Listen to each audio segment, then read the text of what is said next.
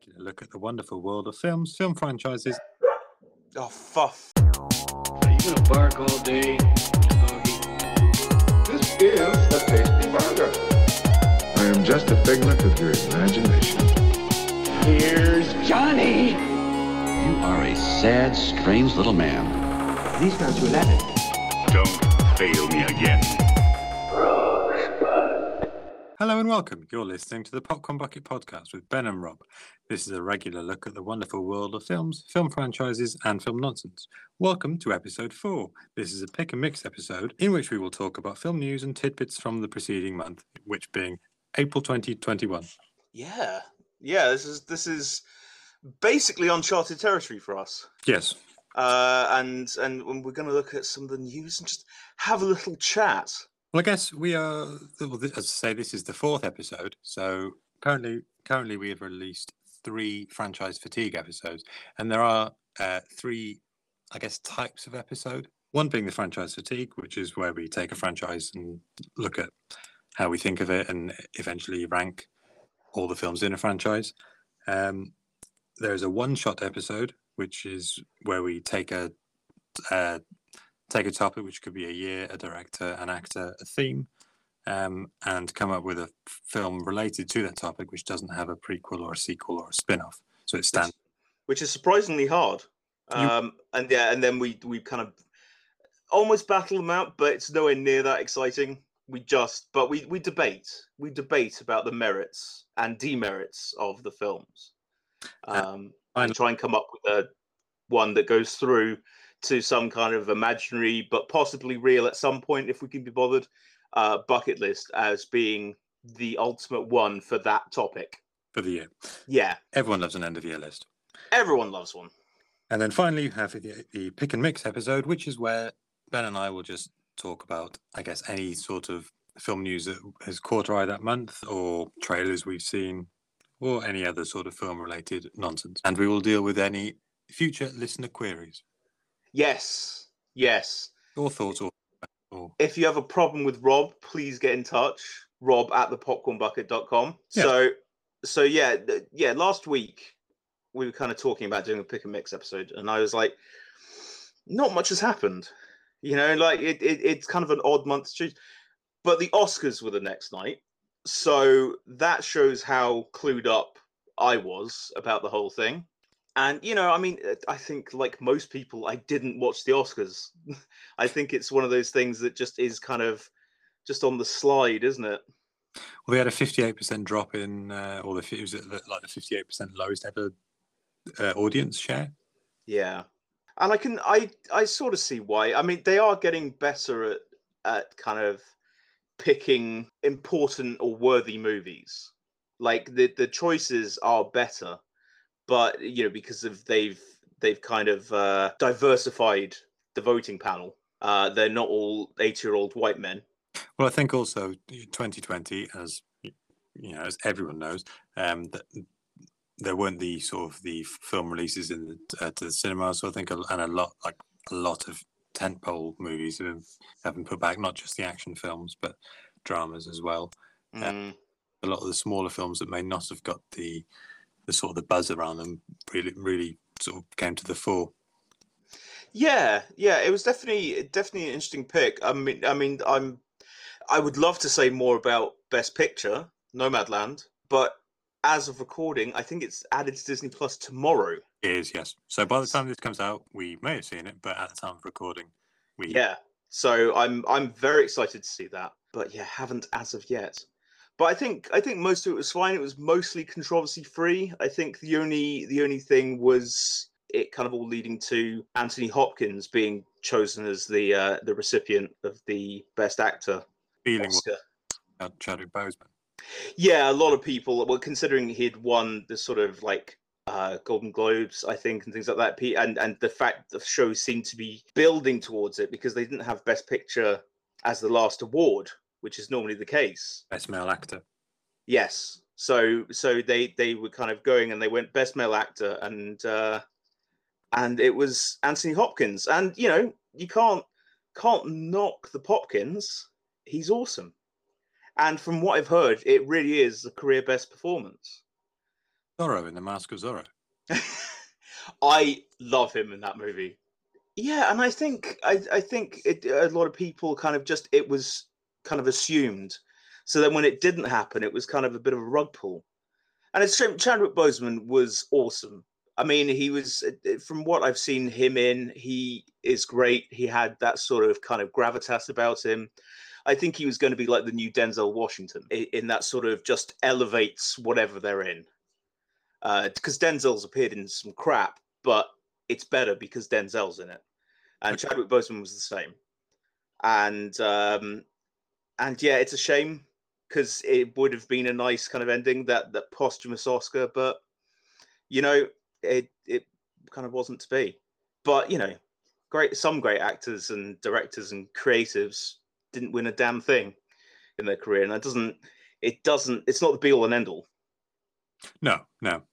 And he's still going to have a hell of a legacy, but it's a shame that they don't have that sort of posthumous kind of Oscar to give his family. So yeah,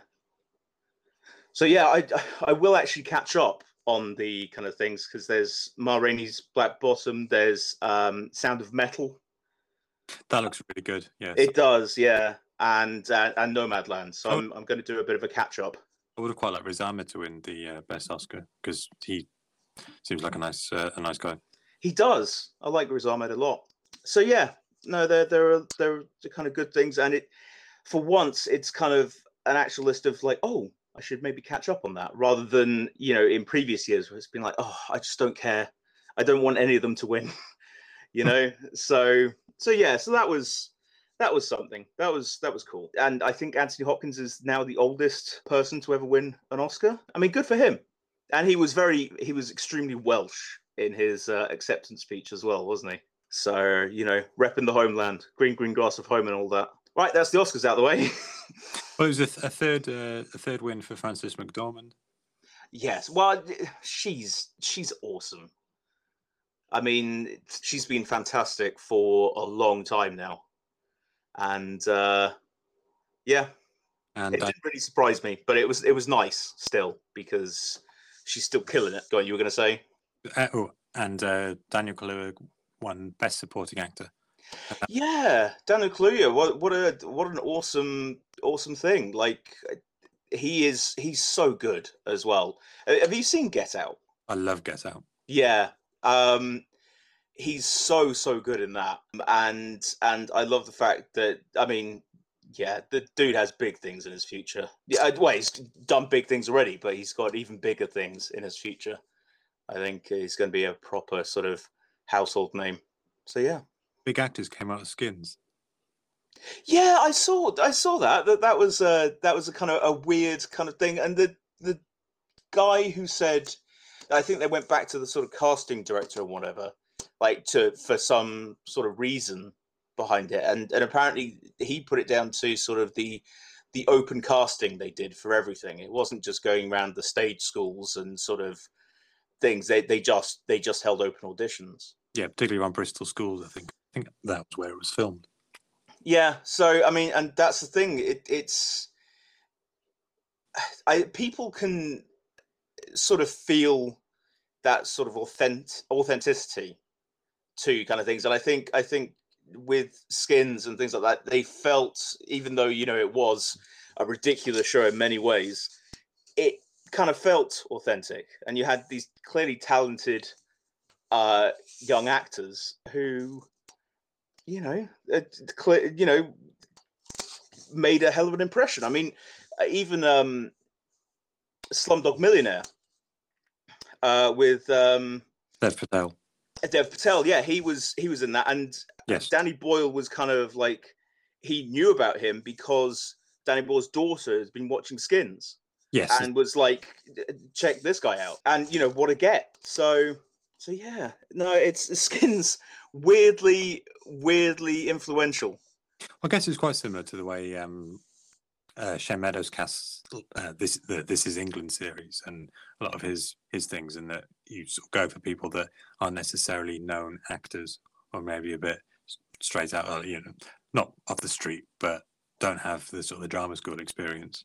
Yeah, I mean, there is something to be said for proper actors, but sometimes you need that real feeling that you can't really fake.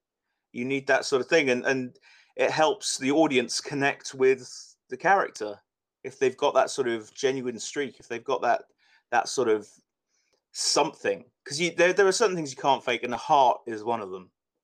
And I think if you've got someone who is just pretty much playing like a fictionalized version of themselves, or them up to 11, then I think that's conveyed to the audience. I think the audience can pick up on that. But yeah, very strange. Skins was one of those things that was kind of hugely popular for a while, and then I think they recast it, and it didn't do nearly as well, and whatever, and it kind of just faded. But OG Skins, still feeling the impact of that today. Who knew? So you've been listening to our Skins podcast. Tune in next week where we'll talk about how Tony got on with his dad, who's Harry Enfield. Those are the only two characters I knew. That's what I had to just throw in there. Nicholas Hoult, man, he's good too.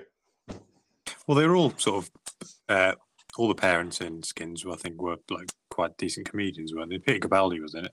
Yes, love a bit of Capaldi. Have you seen what he looks like in The Suicide Squad? Yes, it's a hell of a look. it's like someone went Frankenstein's monster, but more so. Yeah, it's awesome. That I love Capaldi. really good for the Suicide Squad. Yeah, it does. I think, what was Disney's knee-jerk kind of mistake about just letting James Gunn go for a bit, lasted longer than they'd like to admit, though, was Warner Brothers Get. Wow. It looks like James Gunn is kind of taking control of the whole thing, and the Suicide Squad, it looks so much more interesting than the previous Suicide Squad. It looks a lot of fun. It does. Who's your favorite, do you think? Who's got a shot of being the scene stealer for you? Idris Elba's character? Yeah, he looks nice and world weary, doesn't he? Or possibly, I mean, I like the for Flapjack's sake in the Red Band trailer. Yes. King Shark, I think, is going to take some beating. Sylvester Stallone voiced Shark that eats people and literally says "om nom nom nom." Peacemaker by John Cena. Yeah, John Cena. I love John Cena, and I think with him in this and the TV show that they're doing, yes, I think it's going to be between Peacemaker and King Shark for me. You got stiff competition from Idris Elba and Margot Robbie and everyone. I mean, I think even Sean Gunn's character Weasel, I think it is, looks so weird and so awesome. I can't wait. I think it's going to be a lot of fun. Is that out later this year? I think so. I'm not entirely sure. I would check, but my phone is not under my bed sheets. Oh yeah, I'm on a computer though. That's connected to the internet, isn't it? You're going to have to either edit this out or leave in the bit at the beginning about you hiding under the bedsheet. Oh, I'm absolutely leaving that in. This is ridiculous. Well, hopefully I'm getting a new mic soon. But it's just, I just wanted... I was listening to the last one, and while I was damn funny, there was a weird echo. It sounded like I was kind of broadcasting from a train station toilet. And I don't do that anymore. So I kind of decided to sort of try, without spending any money, making it sound a little better. And, you guys be the judge. Do I sound better? Yes or no? Email rob@thepopcornbucket.com. Maybe I could do a poll on Instagram or Twitter. Does Ben sound better?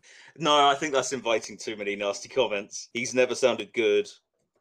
I think you dramatically overestimate the amount of people who follow us on Twitter and Instagram. Please cut that out. That sounds really needy. You know what's going to happen, don't you? You're not going to cut that out, are you? No, and I'm gonna talk about you saying how needy it sounded as well.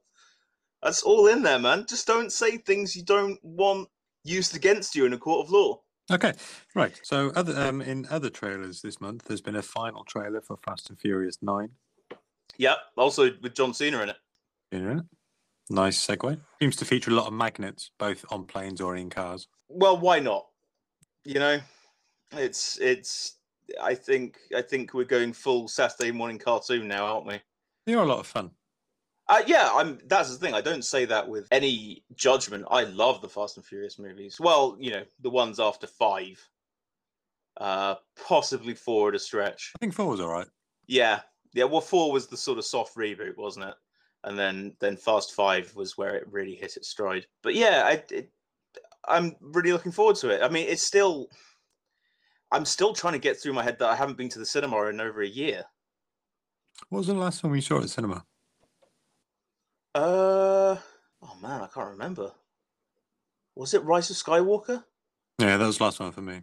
Oh my god, it may have been Rise of Skywalker. What a horrid legacy! If that was the last film I saw in the cinema, I mean, wow, what a squit to go out on. I haven't kind of this returning to the cinema kind of stuff, and I can't wait as well. Like as soon as I'm properly jabbed up and everything, I'm going to the cinema because it's one of my favorite things in the world. I should maybe do a podcast about how much I like films, but like, there's something about going to the cinema that has always kind of not calmed me as such, but it's always sort of grounded me. I've always enjoyed it. And it always feels special, even if it's just popping into the cinema because it's raining, which I've done a couple of times, or just to kill time, whatever. It's still special. I love the feel of it all. And yeah, I have really, really missed it. Like watching films on streaming or whatever is fine. And yeah, I do like being able to pause and, kind of just be in my room. I can do whatever, but like there's something missing when you don't get to the cinema. Sit and yeah, I can't wait. So, it still feels like sort of pie in the sky thinking at the moment, talking about going to see these movies. But I'm gonna try not to get too hyped, because who knows? Yeah, it may be kind of delayed even more and whatever. But man, will I be happy when I'm sat in there watching Black Widow or No Time to Die or The Suicide Squad or whatever, like or Fast and Furious 9. Fast and Furious 9 In the Heights, I think, is coming out cinema this year. Yeah, and who doesn't love a bit of Lin-Manuel Miranda? So I'm not sure. Is Spielberg's West Side Story coming out this year as well? I think it might be. There was a trailer released this week, I think. Yeah, and it definitely looks like West Side Story. So yeah, great. Bring it to a new generation. There's a trailer for Luca as well released this week, which is going to Disney Plus in June. Yeah, So it looks rather charming, I think. It does. So it looks to be about fish creatures going above the water to an Italian village. So it's a little bit of water comedy. Well, it's weird as well because I have a half brother named Luca, and he is half fish. He is half fish. Were there any other trailers? Shang-Chi and the Legend of the Ten Rings. Oh yeah, Shang-Chi. How could we forget? I think it looks great. Yes, it does. Yeah, it looks like some really epic fight scenes, battles. Yeah, I think that's going to be a lot of fun. But again, Marvel fan, so it's already in my good books. They really have to screw it up for me to go, you know what, that's not for me. But I think it looks like a lot of fun, and I imagine the fight sequences especially are going to be off the chain. Well, it looked to be sort of mix of inner city and like out in open country type battle and sort of close quarters fight scenes. Yeah, there was kind of like martial arts in the streets, and then sort of like Crouching Tiger, Hidden Dragon kind of things, or hero like things in the bamboo forest and everything. It looked very, very cool. Yeah. the existing Marvel films. Yeah, I think it's going to be a worthy addition, and we'll see where Shang-Chi goes from there. Because they certainly could tell some very, very interesting stories. I'm not as familiar with Shang-Chi as some of the others, but I mean, if I like it, and the odds are I will, I'll definitely be reading up.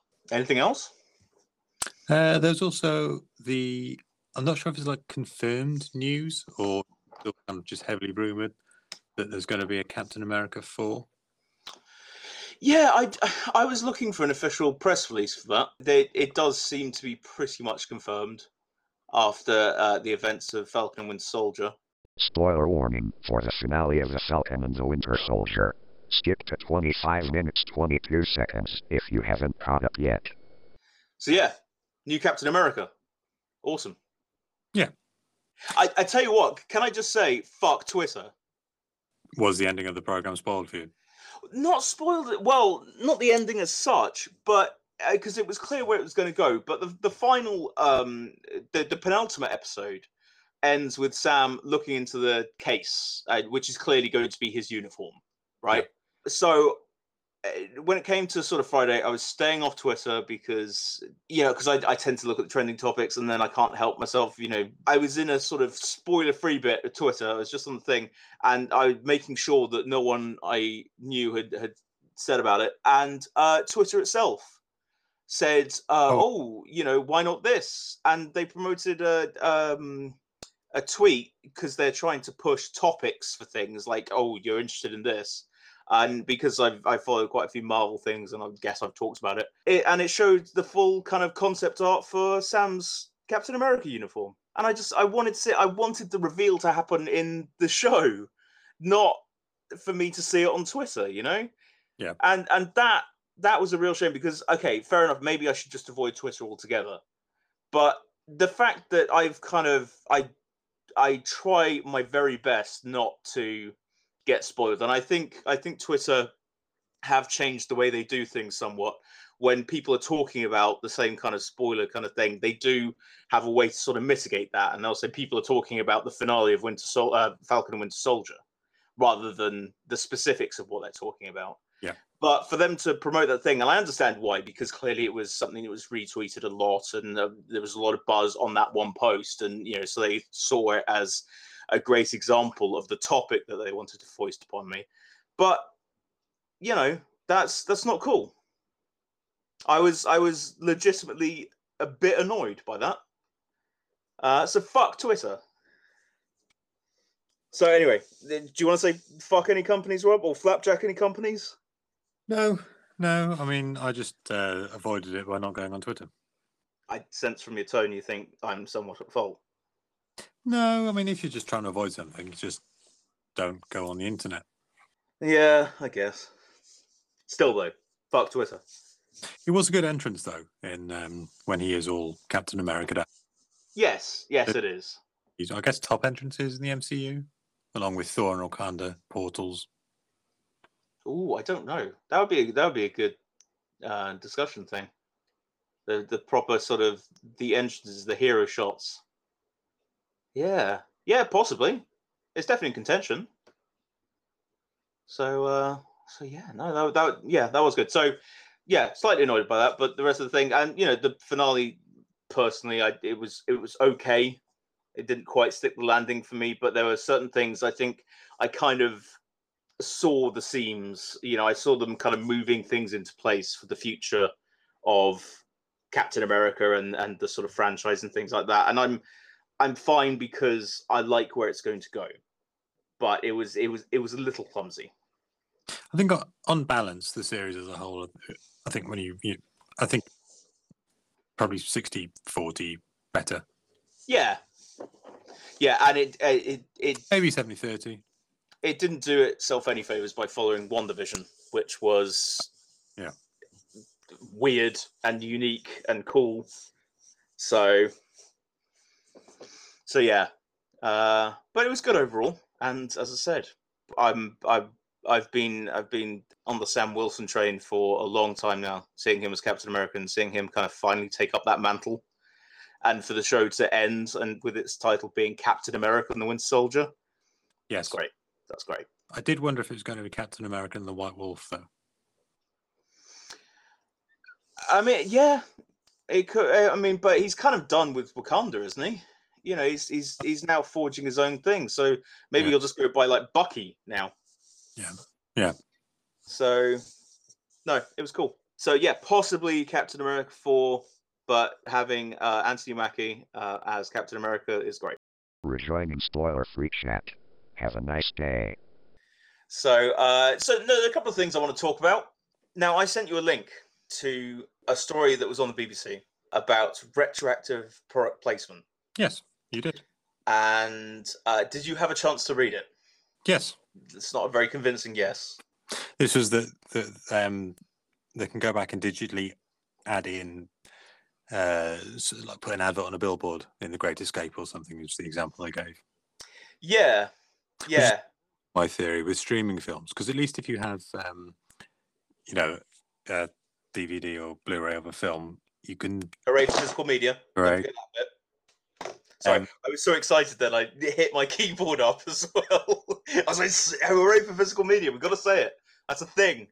That once you've got that, you know that is the final edition, or that that it can't be amended. Whereas with streaming, there's always a thing that they could cut out an offending scene or digitally alter stuff. Yeah, it's odd to me because I don't know why people would want to kind of give up that sort of thing.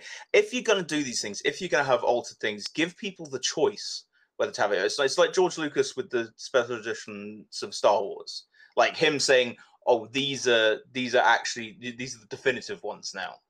Well, they're not though, are they? I mean, you've cleaned them up and they look great, but it's got all that crap that no one wanted. It's odd, and I think the same applies to advertising and things like that. Like maybe if because Disney have already been experimenting with sort of like a paying on top of a subscription service for certain movies. The Premier Access. Yeah. Yeah. Maybe they have these subtle quote unquote adverts in the free version, and then you pay premium for not having that crap. I don't know, but I'm kind of crazy against it as a concept. Or is it more that it's just they can if they want to?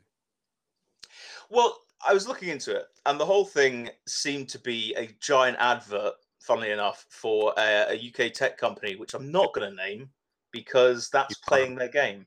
Let's call them Fuck Buttons. So Fuck Buttons seem to have been putting out a press release that they have this amazing technology, and it's apparently AI technology that scans certain scenes in a movie, and it can interpret this depth of everything and whatever for insertion opportunities. That's their words, not mine. So advert. Yeah. So they can. I mean, the example the BBC article gave was changing the labels on the bottles of champagne in Rick's Bar in Casablanca. Yeah. And so, you can have people making new money off old stuff. I guess in some ways, though, maybe it's this big claim to grab the headlines, but then actually the technology could be used to fix things that maybe, I don't know, maybe if there's like a blooper or something's left in the film, maybe to edit something like that out. Quite possibly, but I mean, I don't think their focus is going to be on that. It's going to be making money and they were talking about new revenue streams and all this the executive speak that actually kind of makes you want to puke up your own pelvis.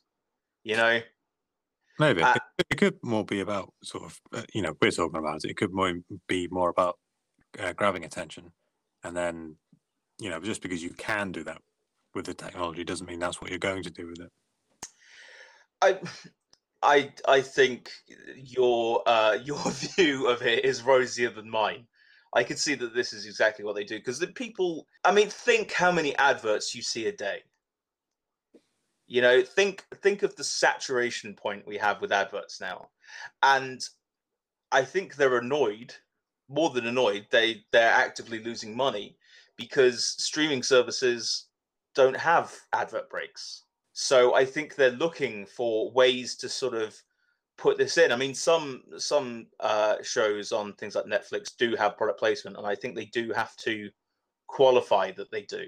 But is it any different to product placement in a film? I mean, which was the Bond film where everyone got annoyed about him drinking Heineken?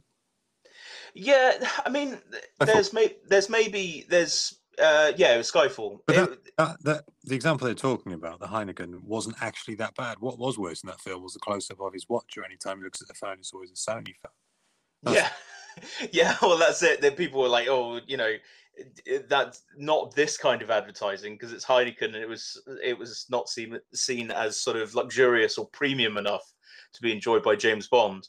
Whereas the Sony phone and the watch and the car and everything else, I mean, James Bond has always been a corporate whore. That's the close make of it. Any film with a car in his product placement, I guess. But I mean, especially with the Bond films, these companies pay big money to have their kind of things appearing. I think other times, to get around it, they won't show the logo on certain things. They won't show, it's kind of an advert, but it's not really. I think the difference between a paid for product placement and something that just happens to be in a movie are different. And, I think the thing is, product placement isn't necessarily bad in its own thing. It does bug me when, a character goes to a bar and just orders a beer.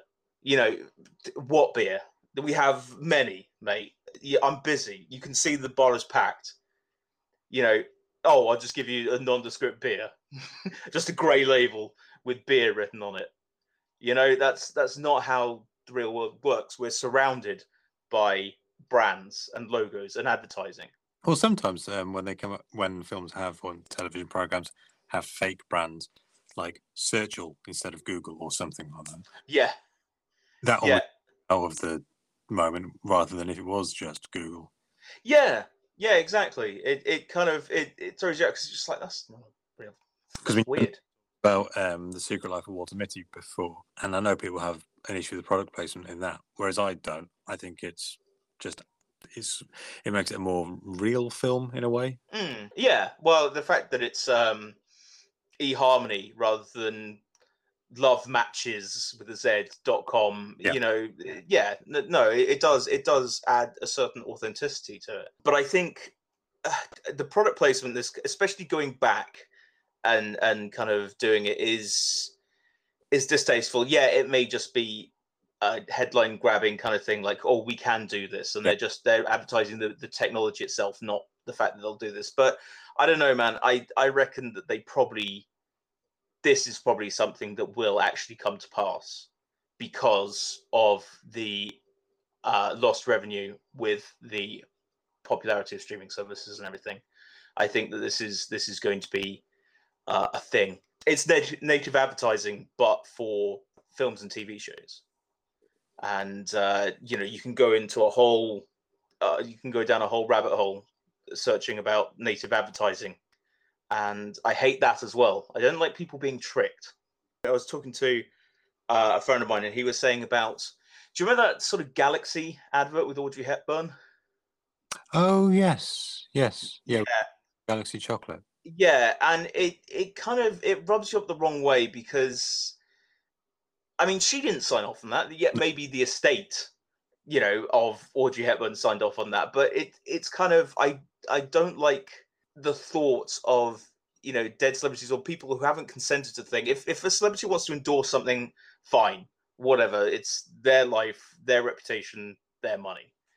But especially kind of after the fact, it's the older ones that I kind of have reservations to the whole thing. I think we get enough adverts anyway. Yeah. I mean, it's just I'm sick of them, and I think that they've done more damage than good. In terms of body image, in terms of general satisfaction in life, I think, and especially insidious ways like this, kind of really, really get under my skin because there are people who will be watching something and are being advertised to, and they don't even know it. And I don't think that's very fair. I think, as with most things, you need consent. Ask people to consent to being advertised to. Don't just force it upon them.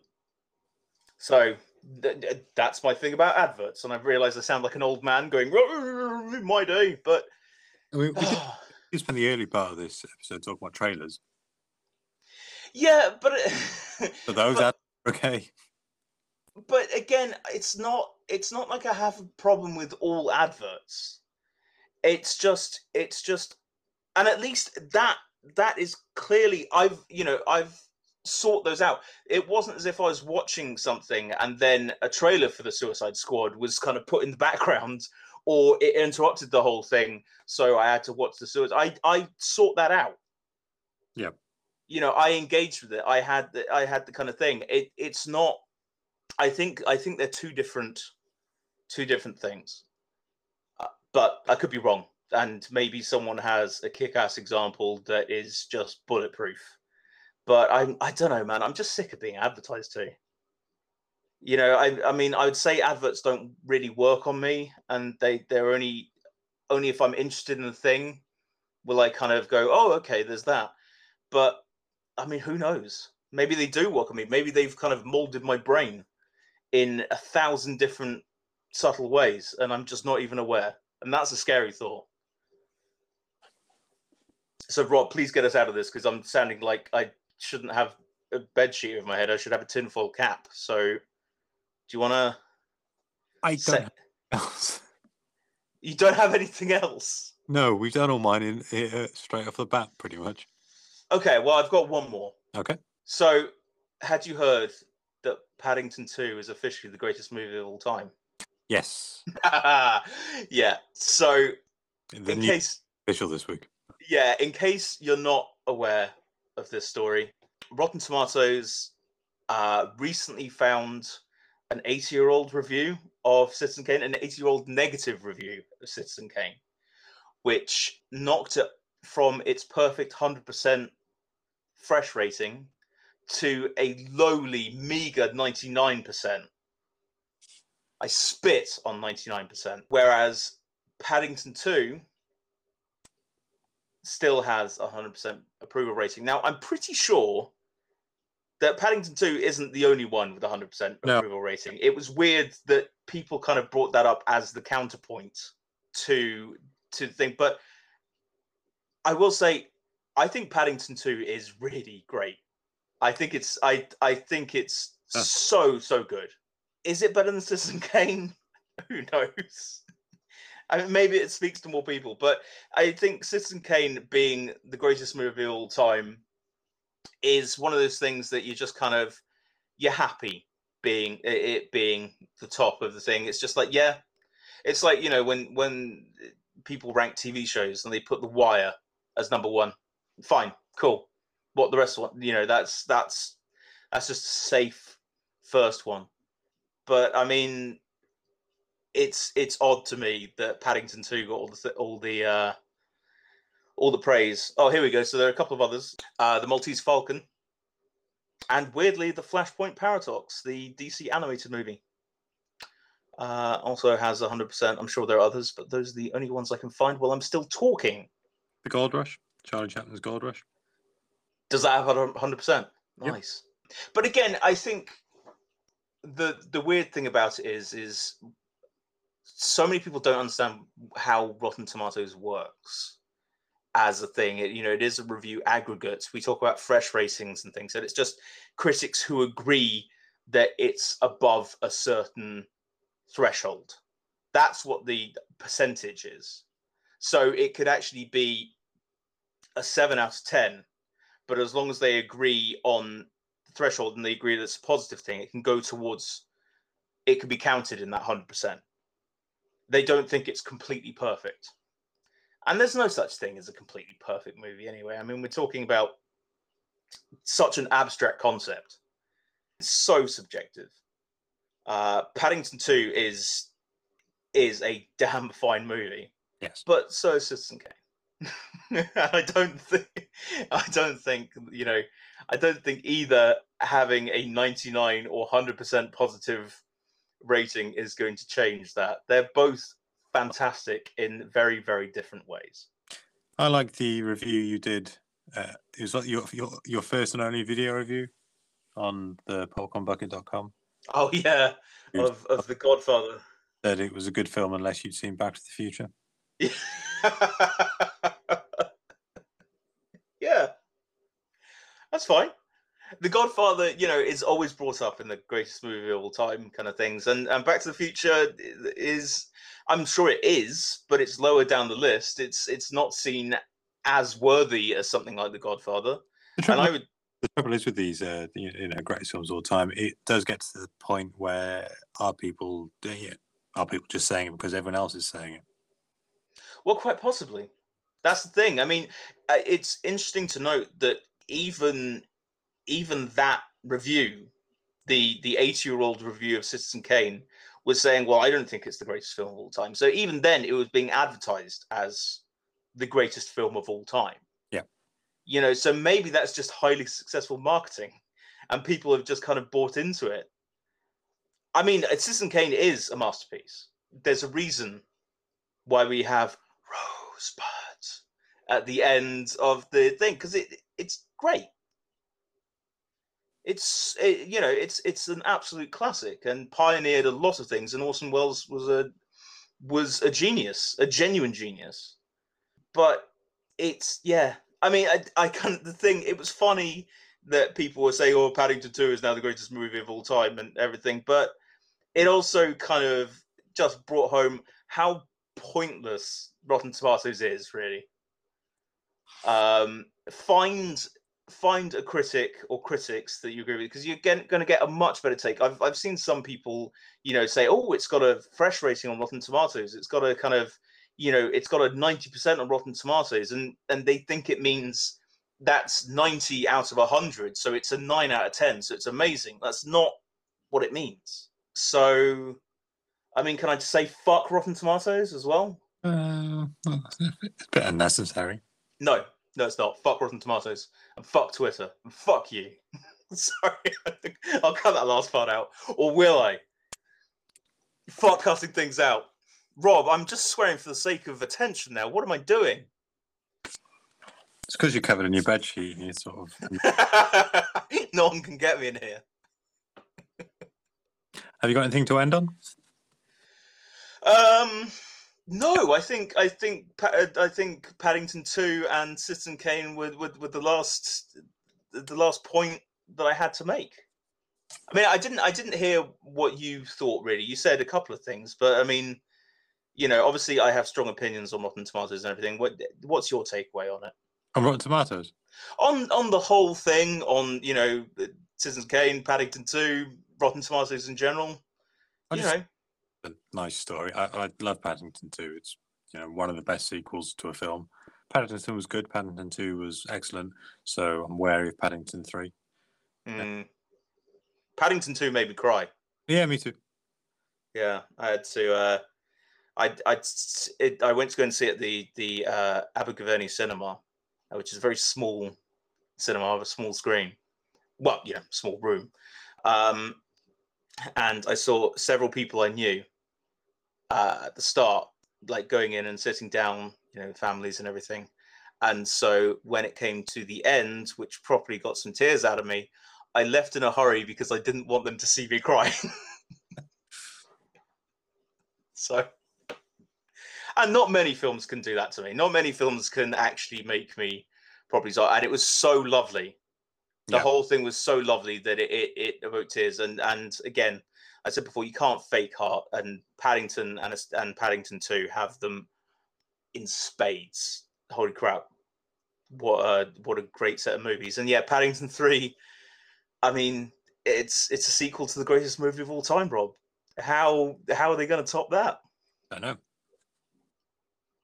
So yes. So no, I think that's us, mate. I think we've recapped April 2021. Review or suggest to the good listeners at home? Have I got any what? Anything to recommend or suggest?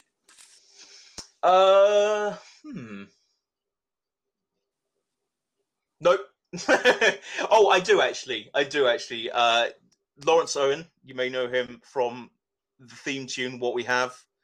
Longcat Media have just come out with their podcast, their audio musical podcast, The Ballad of Anna Mary, a nice pirate adventure with some very, very talented voice actors and excellent music.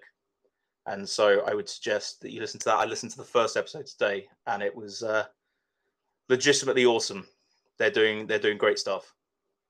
So that's my little plug, Rob. Nice. That was a good recommendation. I will check it out. Cool. Yeah, it's crazy good. I was just going to recommend Women versus Hollywood by Helen O'Hara. Oh, I haven't read that yet. I do mean to. Yes. Have you been reading it?